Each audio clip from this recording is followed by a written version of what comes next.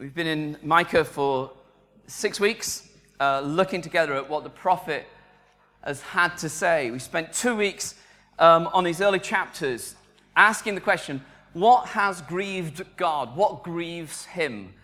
And we identified the two things that Micah does, that idolatry grieves him. And we recognize that actually idolatry is never far from many of us. It's not that you have a totem pole that you bow down before, but actually anything that gets in the way of God. And we looked at complacency, where the security that God offers becomes complacency. We just ride, we stop growing. We just carry on drifting on. We asked, well, what would God do? What was the promise of God to the people? And he promised a better future, and he promised a better leader. And then finally, what does he ask of us? And last week we looked at the passage about walking humbly with God, and we looked a little bit about what humility looks like. And today I want to talk about praying hopefully. For Micah, it was as bad as it could be. Everywhere he looked, he saw injustice, and he saw people who claimed to be the people of God acting no differently than the rest of the nations. The foreign powers were about to attack. The country was about to be invaded. It was a bleak, bleak time. And the big question, and in a sense the big question all the way through the Old Testament is this: God has promised something, but will circumstances overturn his promise? In other words, can God be trusted to keep his own promise? The big promise was that you'll be given a land and you will be a people and God will use you for the sake of the world. And now the enemy are just about to invade you. And the big question is this. Does that mean God's finished with you? Everywhere Micah looked, he saw corruption, verse 3, injustice. He saw mistrust, verse 5 and 6. Don't trust your neighbor. Don't put a confidence in a friend. You can't trust the woman you're sleeping with. You can't trust your mother. You can't trust your mother-in-law. Be careful what you say. And he saw isolation as a result. What do you do when it feels as bad as it can and you're wondering whether God's actually going to come through for you? I don't know what your week's been like. This has not been a bad week at all. But when you get to a situation where you feel it's as bad as you get, what is your first reaction? Is it to complain simply, or does it turn you to crying out to God? This week, was it this week? Where are we in the month? Did we have a book group this week? Last week. Last week we had a book group in the Vine. And was it last week? I have no idea where we are. Is it Christmas yet? And there was a whole stack of kids outside yelling at us about being Bible bashers. I wanted to give them a chance to find out. But they were crowding around the front of the Vine. It was just like being at Liverpool Street, for those of you who remember. It was crowding around, and because they were shouting up at the flat above, because I think they do some trading.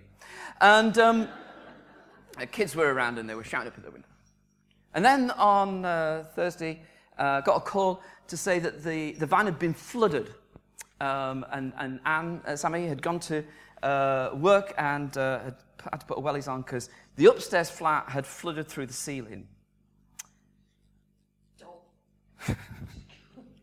And then, as I was walking there, just as I was literally walking in, I saw these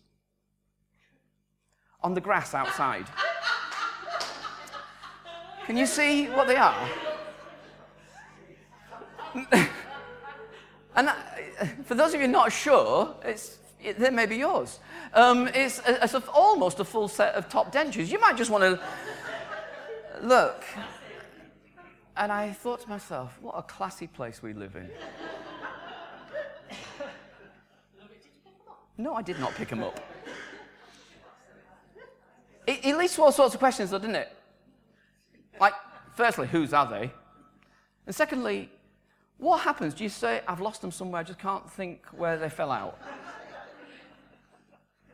What's going on? And I thought, oh. And you know what? Let's be honest, it's not Micah. It's not Micah's day. But it's just another thing that you go, oh. and the temptation just to complain. And go, flooded the place. We live in a place where people lose their teeth and presumably don't notice, or they get stolen. Maybe that's what the kids were trading in. I don't know. False teeth. All I'm saying is, if you've got a set and you're thinking, oh, they look like mine, I know where they are.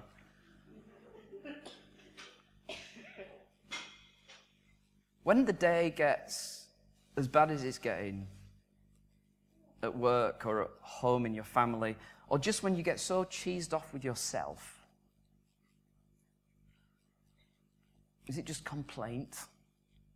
Or does it drive you to cry out? And Micah, on the worst of days, in the middle of this situation where he's outlining, this is as bad as it's going to get, folks. In verse 7, he inserts a verse that shoots into the darkness a different perspective. As for me, I watch in hope for the Lord.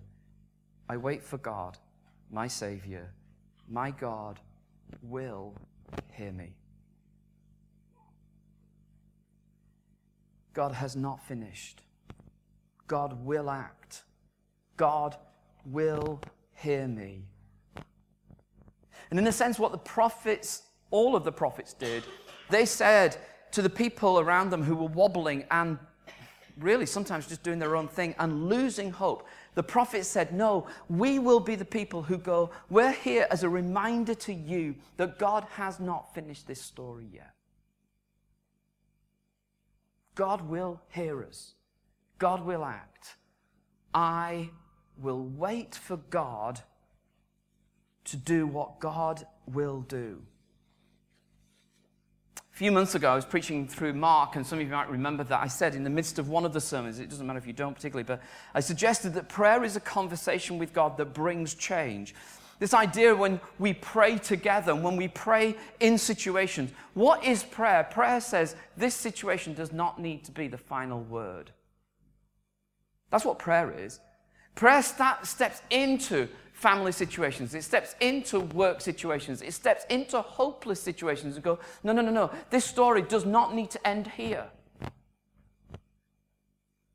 Prayer is not shrugging your shoulders. Prayer is not, oh God, just help. Prayer is much firmer than that. Prayer steps in and says, my God has not finished yet. And some of us know how it feels when we've finished, when we just say, it's never going to be any different. When we just want to walk away and go, our story's finished. I just don't know how I can cope any longer, and so it's easier for us just to walk away. But the prophetic prayer says, I refuse to believe that this is the end.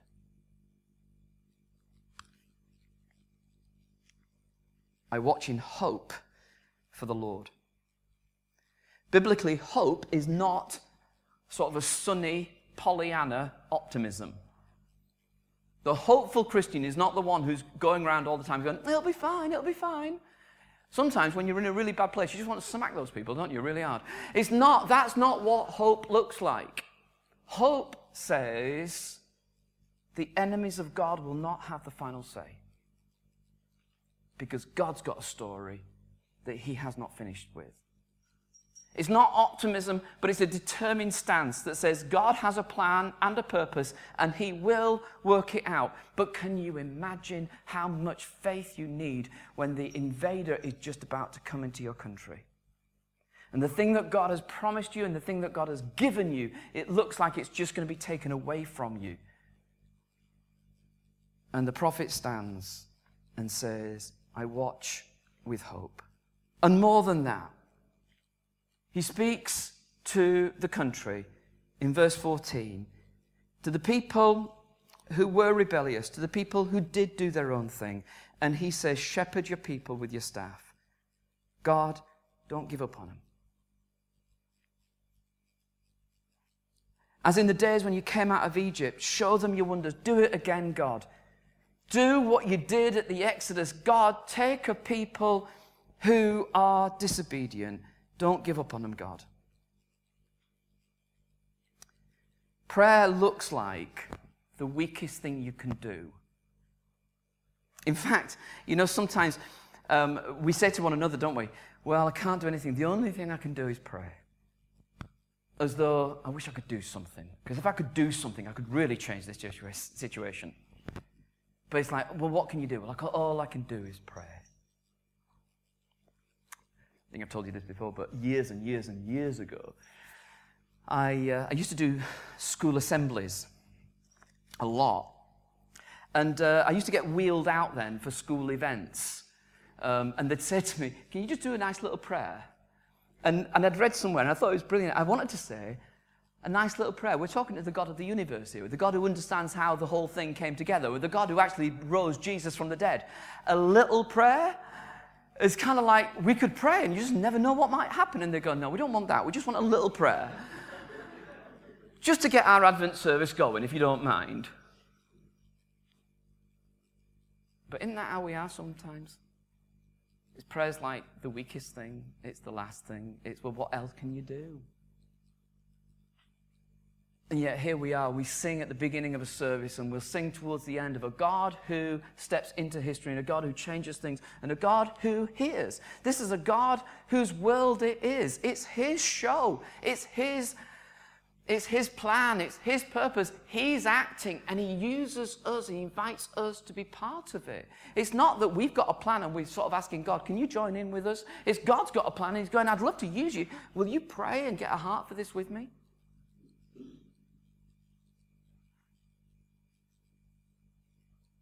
And so Micah says, these people who've left you, God, please, God, don't leave them.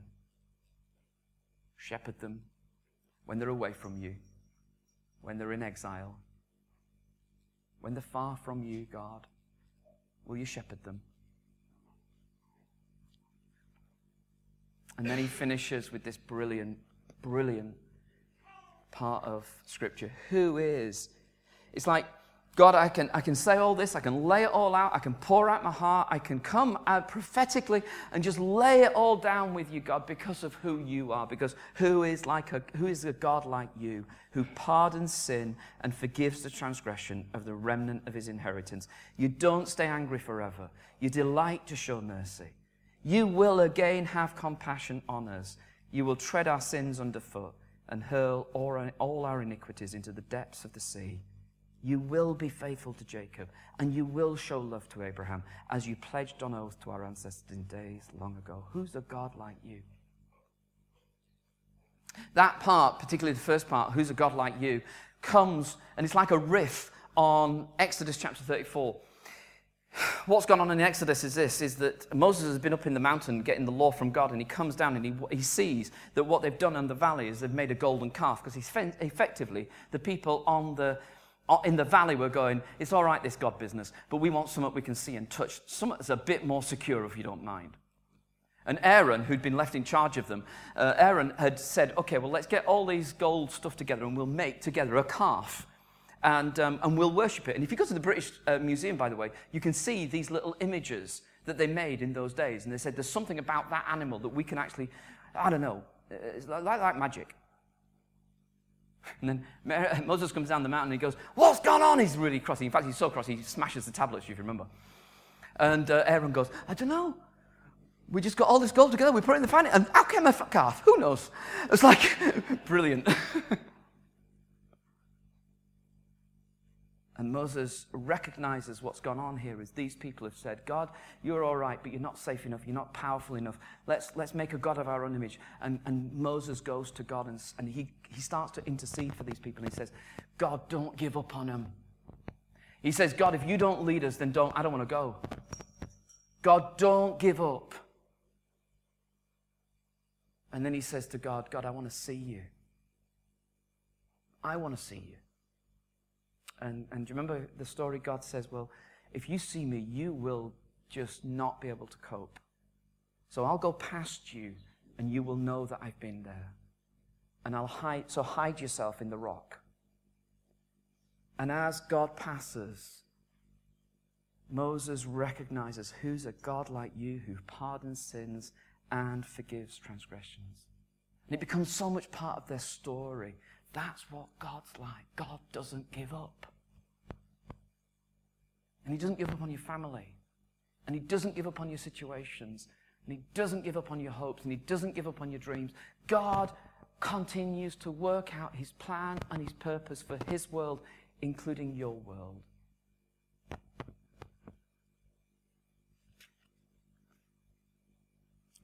These verses, by the way, one of the things that they did for the Jews was they could see the high point that Micah was delivering here. And so on the New Year, in the afternoon, Orthodox Jews go where there's water. This is a picture. It's not particularly bright, but you can see. And what you've got are the Jewish guys here. Can you see them? By the side of the water, and they're praying. And what they're praying, what they're reciting is Micah 7. And it's called Tashlich. And what they say is, we can push all our sins into that water, and God just forgets them. And it's because you, verse 19, you will again have compassion as you will tread our sins underfoot. You'll hurl all our iniquities into the depths of the sea. And every new year the Jews go and they say, God, we need that. Will you hurl our sins into the sea?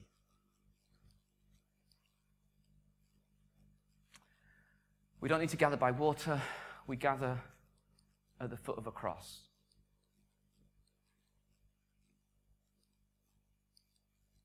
Where God says, look at my son. That's how my plan for the world is worked out. And on the days when you don't feel that particularly faithful, on the days when you feel like you've let everybody else down, including God, you come to the cross and you hear said over you, I am a God who pardons sin and forgives the sins of his people. So come and allow me to use you. I met this guy this week. His name's Louis. I've known him for quite a while, but I didn't really know his story. Louis is 72. He's looking incredibly well for 72. Louis was in education for most of his life, and in media and in education. He was a teacher, and then he involved himself in media. But when he was 65, he and his wife, Victoria, they were living in a place called Blackheath in London, South London. Blackheath is a really well-to-do area. And by the end of his career, Louis and Victoria were able to buy a house. They were able to live in a house that had 13 rooms. It was beautiful. It was an Edwardian villa. It was delightful. It was delightful. Yep, I'm just telling you all that to make you feel jealous and envious. And that's how some people live, folks. He belonged to a church where years ago the church had bought a house on an estate of 1,000 people. And it was the poorest estate in Blackheath. Now, the thing about being poor in a rich area is if you are poor, you're very poor. Do you know what I mean? If you're poor in a rich area, you just feel it more. And this was the poorest estate by a distance. Drug-addled, police visited quite often. And Louis and Victoria, at the age of 65, said, we'll go and live there. And he was telling me the story about his life for the last 7 years. He said, I became the secretary of the local housing authority neighborhood watch thing. He said, so I visit every home once a quarter. He said, so I know everybody. He said, we put on barbecues in the summer on the grass outside. We have an open home every other week where people can just come.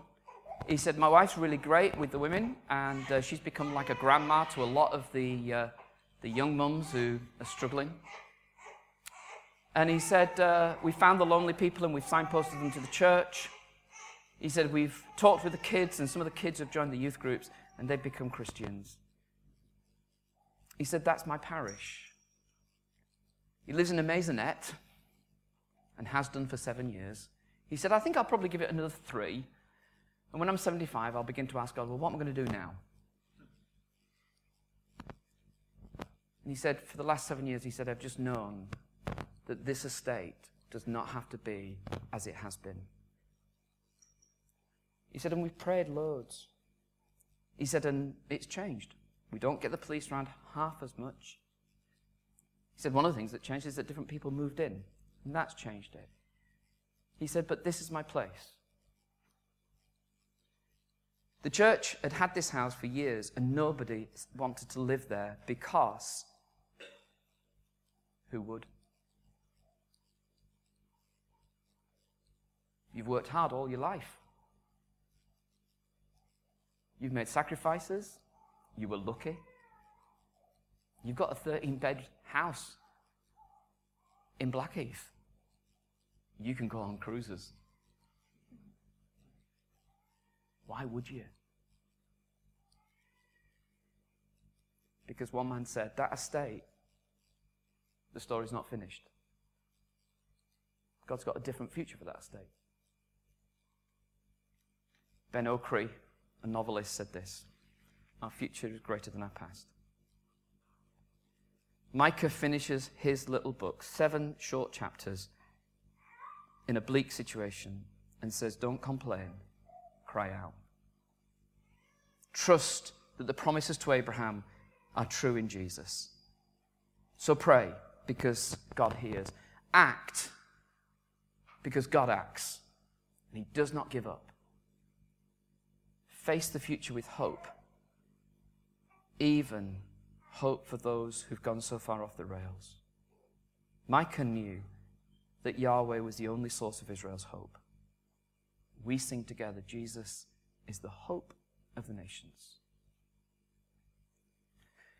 And as always, you get to the end of a book like Micah and you go, okay, God, either that's reality, or, and I don't mean to be rude, or the watered down version that I've made it is reality. Where God just helps me get by. And Micah sees a different future and calls us to walk it with him.